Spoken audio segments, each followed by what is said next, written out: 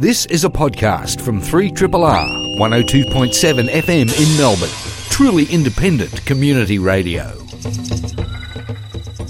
Hello and welcome to Plato's Cave. My name is Alexandra Heller-Nicholas, and once again it is a lady cave on air with myself, Cerise Howard and Emma Westwood. Hello. Hello. Hello. Very formal and posh there for my lady cave declaration. It's a very plummy lady cave.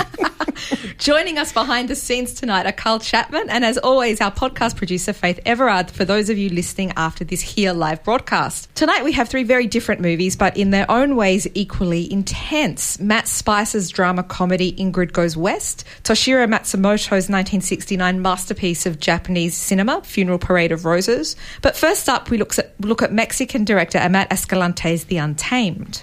Winning the director the Silver Lion at Venice last year, The Untamed is Escalante's follow-up to his unparalleled 2013 narco wars crime thriller Heli, which garnered him the Best Director award at Cannes that year.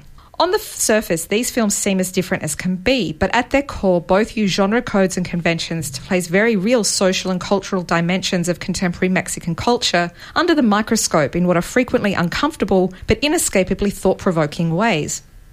The Untamed begins with a shot of a floating asteroid and cuts to a confronting scene where a young woman is consensually penetrated by what looks like an octopus tentacle. We learn her name is Vero, who has been having these encounters with the alien sex squid since she was a girl and first stumbled across the isolated rural home of the Vegas, the creature's caretakers. With their encounters becoming increasingly violent, Vero is forced to cease her relationship with the copulating cephalopod, and so she tries to find it, and we'll discuss this pronoun further, I'm sure, someone new. This leads her to brother and sister Fabian and Ale's husband Angel, and their two children, who are very cute. Ale is unaware that her gay brother Fabian and her seemingly homophobic husband are in fact having their own covert sexy times, a secret whose revelation coincides with Vero's growing friendship with Fabian and Ale. This is a devastating, unforgettable movie, less a horror film than a movie that utilises aspects of horror to reveal important truths about violence against women and homophobic hate crimes that the director and many others have noted are rampant in Mexico right now, and perhaps even other countries. How did we go with The Untamed? My God, sex squid. Copulating cephalopod. I used a thesaurus to come up with that. I know. It's like I can't keep saying alien sex squid. I do love get boring. I do love the way though. No, I don't think it ever gets boring, Alex. You can say alien copulating sex cephalopod. Yeah, you can say that. Try that. It's cephalopod. hard. It's difficult. Copulating cephalopod. This is going to be 20 minutes of us just saying sex squid, huh? Well, it kind of feels like that you're throwing out a spoiler with that, but it's right up front. It is right up front. It's the first scene, or technically the second scene. It is. It is. And I think this film, I mean, it really doesn't hold back in what it's presenting. I think we have almost 3 sex scenes in tandem. That doesn't make sense. In a trio of sex scenes right at the start. I know that, Alex, you've had an event on Friday which I'd actually like to find out a bit more about, because you got to talk to a critic who is actually Mexican descent, so probably has a better insight into this than any of us in here. But from what I know, because the idea with Mexico, because we think, the way Americans present, the American culture presents Mexico or Donald Trump, shall we say, rapists and drug lords, it's actually quite a conservative culture, being a very, very highly religious Catholic culture, which is kind of across the whole of South America. Mexico City has gay marriage, though. Same-sex marriage is okay there. Well, that's throw a that one whole in there. other story, isn't it? But yes. So the thing is, though, that I think the scenes that we're shown in this film, I think, play out in a way, because they're really, really confronting gay sex. They're confronting sex scenes, All of them. They're all confronting. So I think that they could play out locally in Mexico in a much different light for even us to watch them, us open-minded Australians to watch them. But there was, I think there was something about there was a headline in the newspaper in it that I think really shows the attitude towards what could be a homophobia that's quite prevalent in the culture. And I can't remember what the headline was, but it was one of those great Herald Sun headlines, that was full of sort of like fags killing, like that kind of language that was put out in the headline, which gives an impression of, how that might play out in that culture. But that's apparently a specific reference to a specific hate crime. It was. So it was an actual headline. I don't know if it was an actual headline, but there was a very famous, horrendous homophobic hate crime in Mexico that inspired this film in part, and also the murder of a woman. But and the way that the press covered both of these stories inspired the Untamed. But I think that it's much broader. I mean, I wrote about this film. I discovered it through Arrow Video in the UK. They asked me to write an essay for it. And I wasn't up to scratch on my contemporary Mexican politics, but I still engaged on a really profound level with this film. And I think that's one of the things that's so powerful about it, is it works as a political allegory, but also if you're not kind of honed in on the specificities of, Mexican social catastrophe, the stuff that's going on in the narco wars and things like this at the moment, it still really works. It's still a great film. I mean, the film's dedicated to Andrei Zulawski and his film Possession, which is also playing as a double. I'll mention that later. But Cerise, I know that you're my fellow Zulawski Possession fan. How did you go with The Untamed? Well, look, truth be told, I saw it during MIF. And when I say I saw it, I should say I saw some of it because I was so fatigued on the day that I was in a state of considerable delirium and didn't catch all of it. But what I did catch, there's certain images that will remain indelible, much as certain images towards the culmination of Possession, which I perhaps shan't spoil for people given they have an opportunity to see that on a big screen. But just suffice it to say, there's good reason that film was a direct inspiration for this film, which just happens to have a sex squid in it. I missed, God knows how much I actually missed of the film. But it was certainly clear to me there was more going on than just shock tactics, much as in his previous film, Heli, which I do remember all of. I was wide awake for all of that, and there was certain imagery of that which was extremely shocking, but not just for the sake of shock. I mean, I do remember in that film seeing someone's penis being set on fire, and as they, I think, hung suspended somewhere in a backwoods cabin. This is someone who knows how to make to communicate affect. I really find the two films of his that I've seen, or I should say one and a half, really quite visceral in the way I've received them. It's not to say I felt exactly like I was undergoing some sort of sexual relation with a squid-type creature whilst watching this, but I certainly felt all its slitheriness. Somehow that was transmitted. But I do remember, the more you're talking about it, the more is coming back to mind too, there were very clear homophobic undertones in the undercurrents in the film's narrative, as best I can recall. Was there perhaps a little bit of incest as well, or is that just a false impression I've come away with? Not that I know of. No. I think that, no.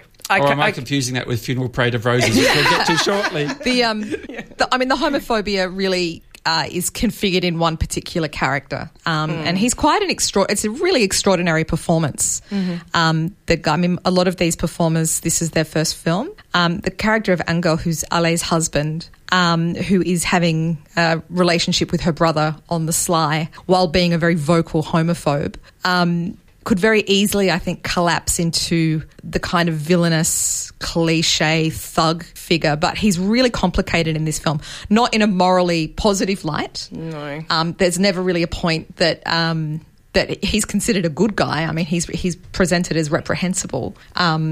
But yeah, I think that the film kind of complicates. He's not a two-dimensional character. None of these characters are. No, he's very injured. He comes across as very injured. There's a conversation. One of the only moment that we have with him that shows any kind of humanity is a post-coital conversation with Fabian about why he's a vegetarian. Yes. And there's so many little strange moments.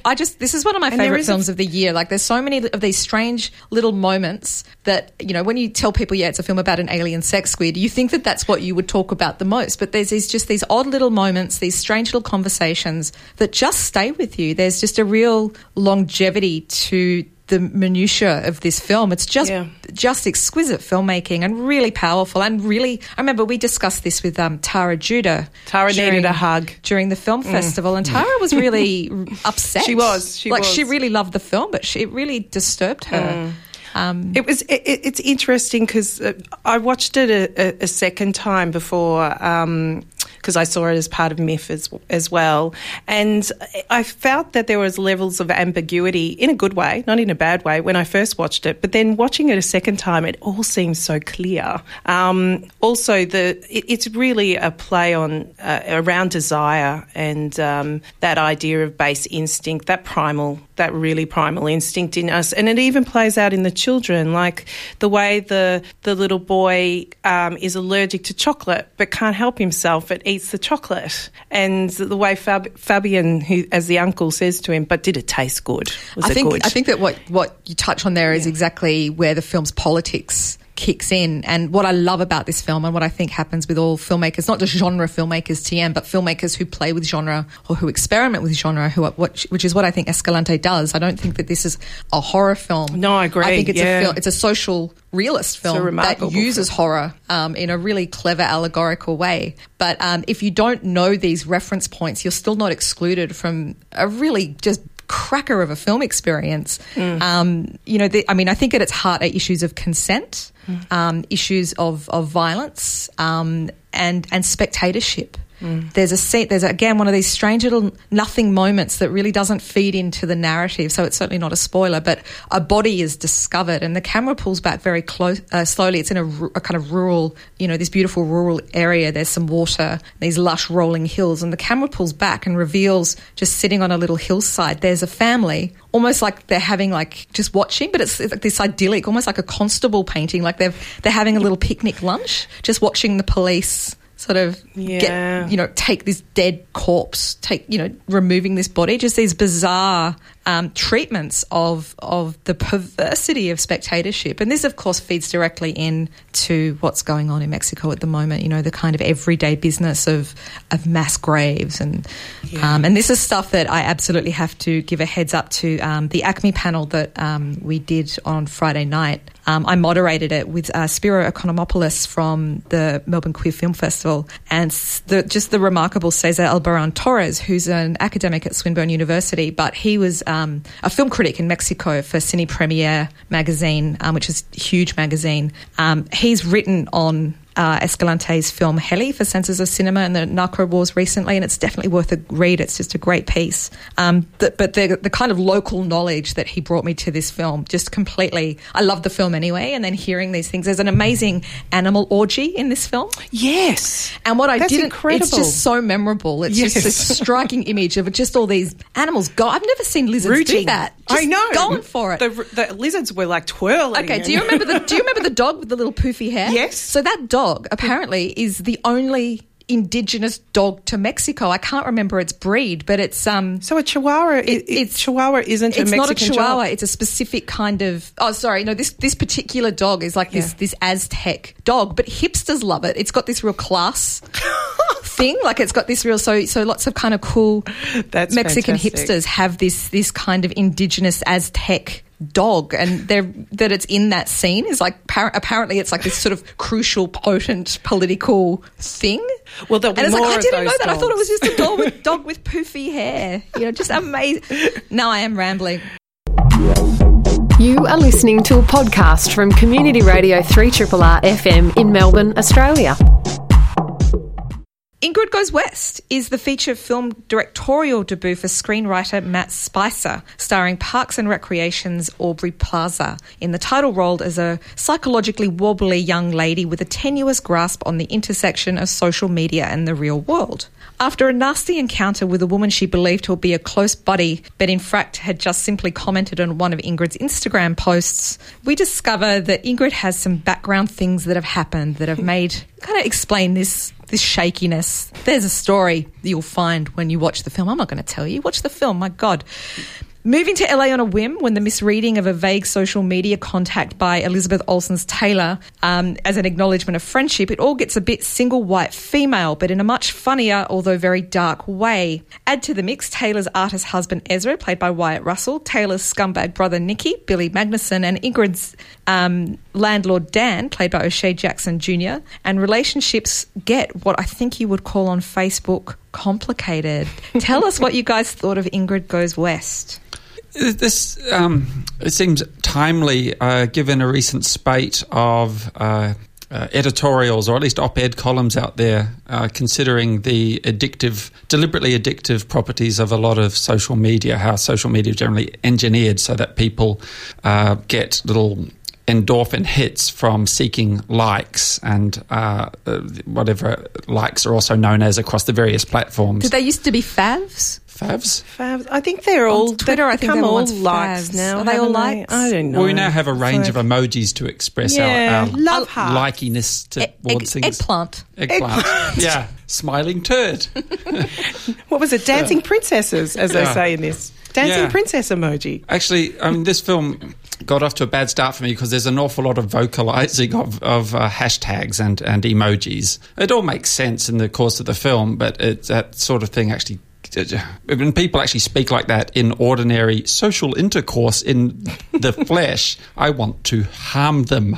Hashtag whoa. Hashtag fail. Yeah. I don't harm them. I don't. I'd like to make clear. I do radio shows with them. I do, yes.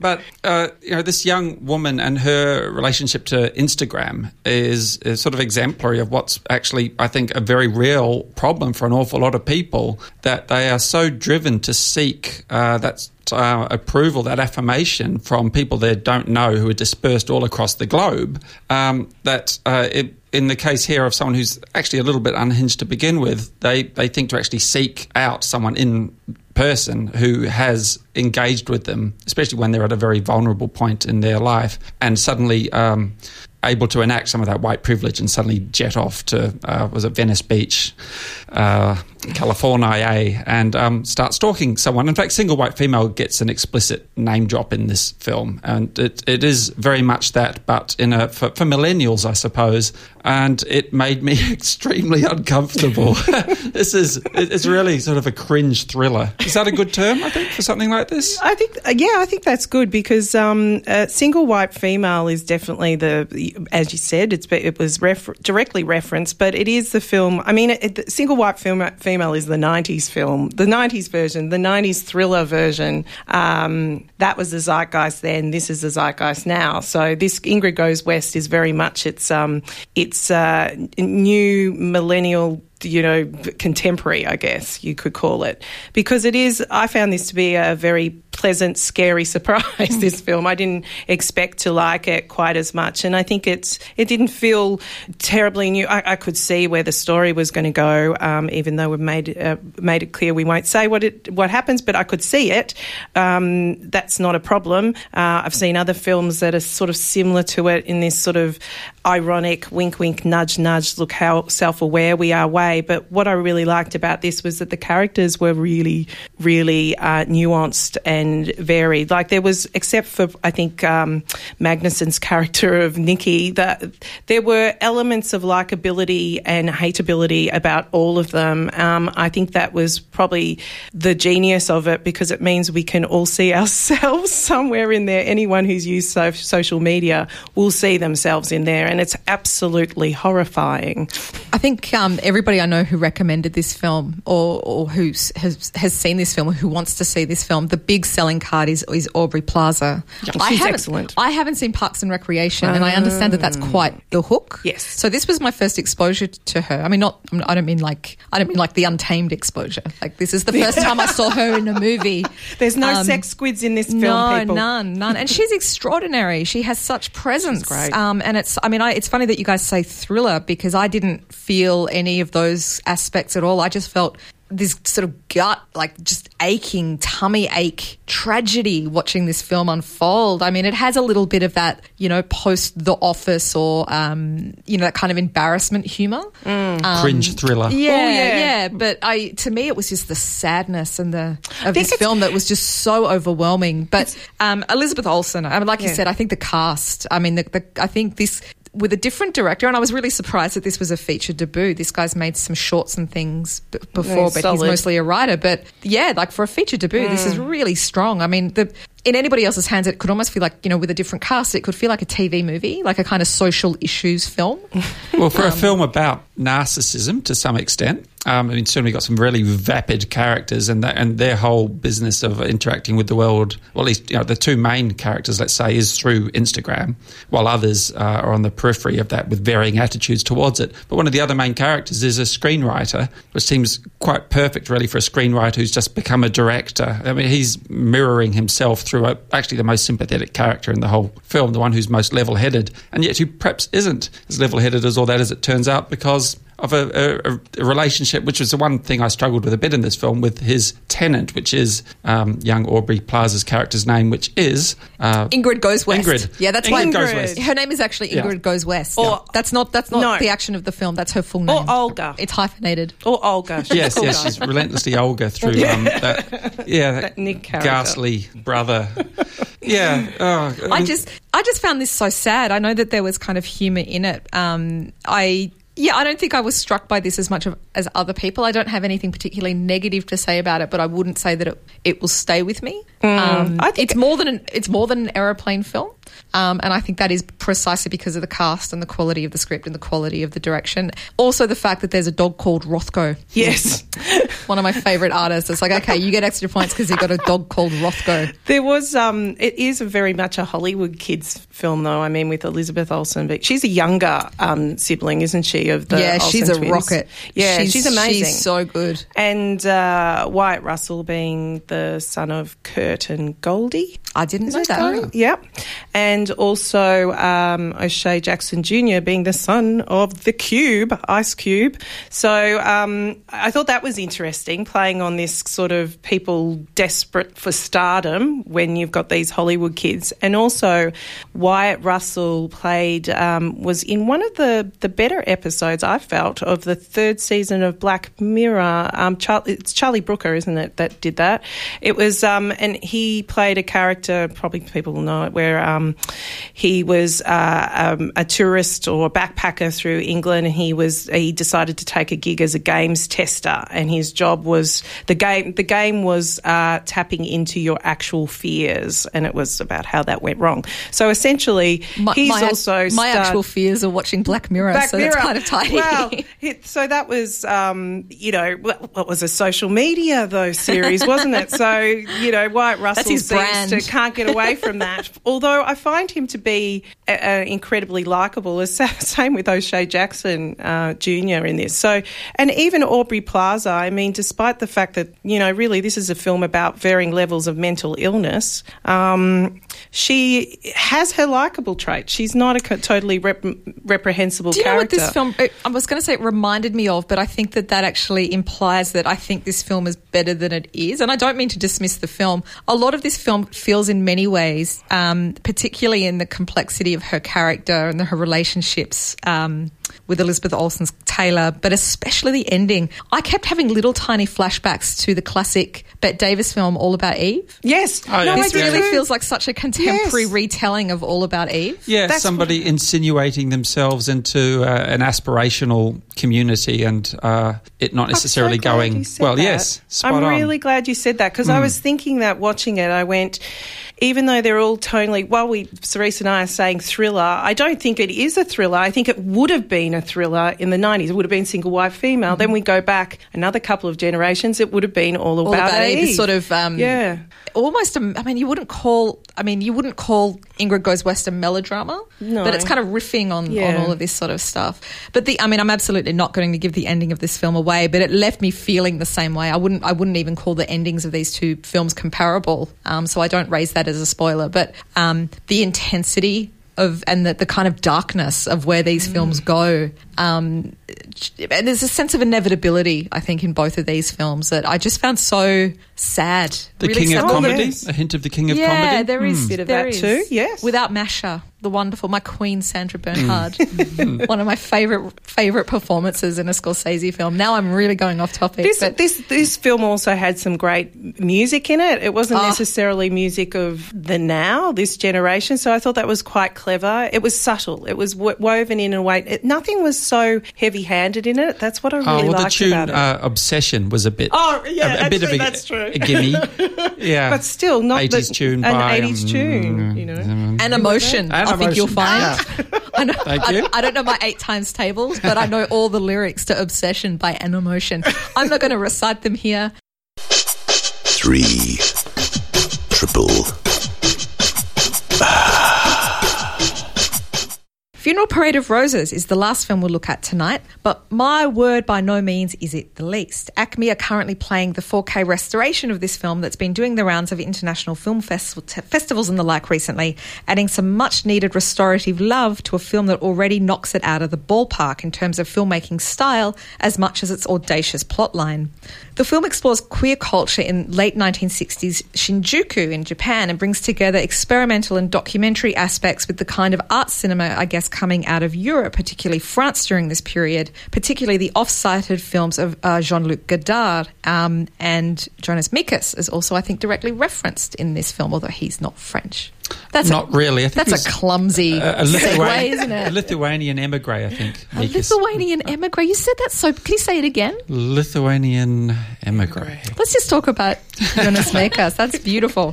We're not going to talk about that. Funeral Parade of Roses stars legendary Japanese gay singer and actor Peter, who also appeared in Akira Kurosawa's Ran that we discussed a few months back, as trans character Eddie, who is having an affair with Gonda, played by Yoshi Tsukiya, on the sly, trying to keep out of the view of Gonda's other lover, Leda, played by Osamu Ogasawara. There are traces of a storyline in here, but the director goes out of his way to confront us, not only with disorienting flashbacks of Eddie's traumatic childhood, but with the cinematic apparatus itself fully exposed as we see the film we're watching, or one like it, effectively being made, demanding we ask questions about representation itself. This, as you may have guessed from my clumsy little introduction here, is a difficult film to summarise in 2 minutes. But in short, this is a queer punk pop art cinematic Oedipus from just the wonderful, wonderful, wonderful, wonderful, wonderful period of Japanese filmmaking. This was made a couple of years after Hiroshi Teshigahara's Face of Another, which from 1966 which played Myth. These are 2 of my favourite Japanese films of all time. They just do things that I've never seen other films do. I'm excited to be talking about this, and to prove that point, I'm going to shut up. What did you guys think of this? Well, I mean, I loved it. It's certainly of an era of Japanese filmmaking, a new wave, which also encompassed figures like Seijun Suzuki, who I wager we might yet cover. A bunch of his stuff is up on Stan at the moment. Weeks. Yes. Because there's also some films of his coming up at the Japanese Film Festival. Mm-hmm. On 35mm free screenings even. Oh, my word. Yes, very exciting. The pop art aspect of all of this is very much to the fore, but this is such a queer film, which is what makes it so distinctive amongst a huge array of films that came out of Japan at that time, made by independent filmmakers, actually sort of film societies, collaborative groups, operating quite a remove from the famous Japanese studio system that had, in fact, nurtured some of them. And it is such a treasure trove of film technique and mashups of documentary and actual footage with investigations into the very form. I mean, the characters in this film, such as they are actually, or the actors playing them, are interrogated once in a while about why they want, how do they relate to their characters. I mean, there's everything at this film is operating at a bit of a remove to itself. It's as you say, Alex, hugely about representation. There's an awful lot of play with mirrors, an awful lot of play with just looking at narcissism in a quite different way to Ingrid Goes West did. But there's something quite common to experimental early queer cinema, where characters are often quite spellbound by their reflection, and it takes some time out to ponder it as if they can scarcely believe they're able to be who they wish to be.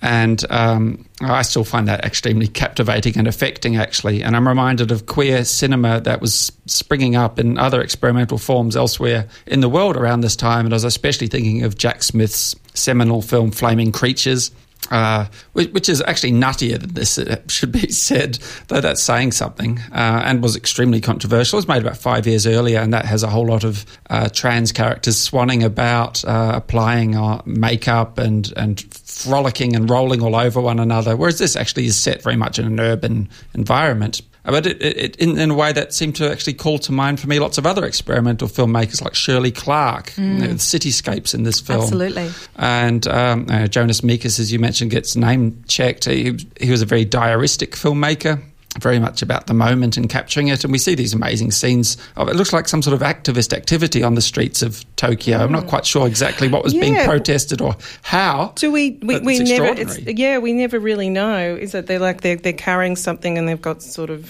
doctors, surgeon masks over their faces. Yeah, I sense it's some sort of countercultural action, but I'm not quite sure what it signifies. But it's pretty transfixing. Everything in this film is transfixing, and the characters are transfixed by themselves. The actors playing them are transfixed by their own acting as others, but also as themselves. I think it's just all the levels. And it's so beautiful. I don't think that we can underplay this sort of this experimental component that we're talking about. Doesn't just come through as narrative chaos, and I don't think it is chaos, but it's it's disjointed. If you're used to American mainstream cinema, I think that you might find this a little disjointed. I think it's fair to say, but it's not a bad thing. It's just a beautiful film. I mean, they're just to look at, just this idea of vision and looking and the spectacle as well as the spectator, like all of these things that you've raised, Cerise, just I love these depths between, moving in and out of the diegesis of the film world. We go into the story, but then we're pulled out of the story. But we're also pulled into these surfaces and then kind of pushed out. There's this recurring image, I think, of like a cigarette burning through a photograph. It's so, it's just so jolting in where that places you. It's like, oh, that's really pretty, but what the hell's going on? It's beautiful. Yeah. I think this is definitely art cinema, as you say. It's not a conventional narrative storyline. So if people would go into that would disappoint. Go into it expecting that would disappoint them. It's certain. You could say that. I think there's a moment where you could say this is style over substance, but it's not. It's very highly stylistic, but then especially once the film concludes, and it is a film that really comes together in its entirety, you realise, no, this isn't. This is style. This is a lot of style. The style is the substance. Is the substance. It's the medium is the message. Exactly. The medium is the massage. Oh, yes. Chucking a bit of McLuhan. Yeah, why not? Gee, we're deep tonight, aren't we? Sex Squids and Marshall McLuhan. That's my metal band.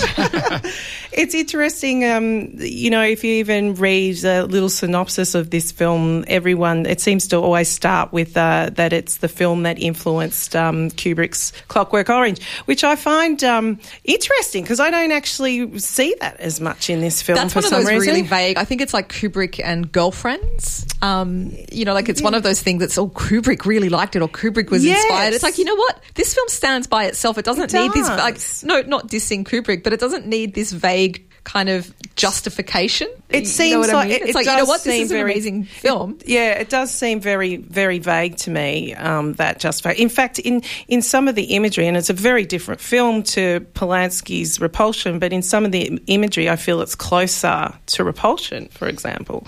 But I especially I'm a sucker for style in cinema, and I so enjoyed those party scenes with the 60s dancing. Just these go-go dancing freak out scenes are just like I could watch like footage of late 60s go-go dancing Shinjuku nightclubs. Forever. Like no more movies. If there's no more movies, if Hollywood looks like it's collapsing like it appears to be, that's fine. I'm just going to watch those scenes like a GIF on a loop for the next 50 years. That's fine. And then as you said in the intro, Alex, when I realised that was Peter who played the fool character in Kurosawa's Ran, I kind of became slightly obsessed with him. Because that fool character was really really physical, more physical than this role of Eddie in Funeral Parade of Roses. And I just, it was mesmerised with that ponytail he had in Ran, and he kept on sort of flicking it around. He was like an acrobat in Ran. He was really very physical. And then you think that film was 20 years after this film as well. I think it makes you realise how young he was in playing this role. And incredibly captivating. I mean, it was a very intrusive camera. It's right up on him playing this, trans role. But, so it was really, scrutinising him, scrutinising those eyelashes, those amazing 60s eyelashes, and showing from him dressing up. I want those eyelashes so badly, badly. That makeup was done so well. I was jealous. I can't do eye makeup, so I was really jealous. If you get like cat's eye eyeliner envy, this is not the film for you. But it was going from showing him as the boy character from this whole Oedipus story, which is at the heartbeat of it, and everyone does know the story of Oedipus Rex. So I think there's even posters of Pasolini's Oedipus Rex in a key scene in this film, like a whole wall of them. It's really lovely. It's interesting, like thinking about the Untamed is still the Untamed, the Amat Escalante film that we spoke about earlier. That hasn't got distribution in Mexico. Really? Yeah. Like that isn't. You can't watch that in Mexico. Wow. And so this is 2017, and then you think about what this film was doing in Japan in 1969. And it's quite, we don't need the Clockwork Orange link. And I think that this is a film that's influenced a lot of other films too, like not just in queer cinema. There's an amazing film by a Japanese, she's actually a fashion photographer called Mika Ninagawa. Mm-hmm. She made one of my favourite recent Japanese horror films called Helter Skelter in 2012. She's just an extraordinary visual stylist. And that film is just a love letter to especially the ending of Funeral Parade of Roses. But I think that aesthetic is so embedded in so much Japanese visual culture, even if it's not a direct reference. The Lobster too, now I come to think of it. Really? Yes, probably in exactly the same way. Yep. Yeah, it's interesting because even this film is in black and white, yet it's not it's not a uniform black and white film. It actually has lots of varying levels of black and white. It goes from this really oversaturated look, which is in that remarkable opening love sequence that's really hypnotic. Stunning. And beautiful. Isn't it amazing? So beautiful. Yeah. And it is that really affective sensory thing that you were talking about before, Cerise. Like you can feel and where you see Eddie's eyes in that with that really oversaturation, to have those amazing, cat's eyes with the thick lashes, they really pop on screen. The image is even solarised on occasion. Yeah, it is. And it again looks amazing. And other times quite conventional but stunning black and white cinematography utilising angles straight out of the Expressionist textbook. Amazing high angles looking down onto the action, immediately setting me on edge, even though I know that there's really not that thick a narrative to really try to adhere to, but still suddenly think, no, bad things are going to happen. We're looking at the action from an uncomfortable angle. This is just an extraordinary film to have the opportunity to see. I think so. And how many? There's only a few screenings. Isn't there? The 4K restoration of Funeral Parade of Roses is now screening at the Australian Centre for the Moving Image, and I recommend it. I'm sure you agree. Absolutely, people should get right onto that. Oh yes. We also tonight talked about Ingrid Goes West, which is on limited release through Rialto, and The Untamed is distributed by Madman Entertainment and is currently screening at Acme. And again, I would add to this a reminder of that there's a rare chance to see Zalowski's Possession in a double bill with The Untamed on November the 4th and 7th. Check the Acme website for more details. That is Plato's Cave for tonight. Thank you, Emma and Cerise. Thank you, Alex. Thank you, Alex. And Cerise. Thank you, Emma. And Carl. Yes, thank you to Carl Chapman and Faith Everard behind the scenes. This has been a podcast from 3RRR 102.7 FM in Melbourne. Truly independent community radio. Want to hear more? Check out our website at rrr.org.au.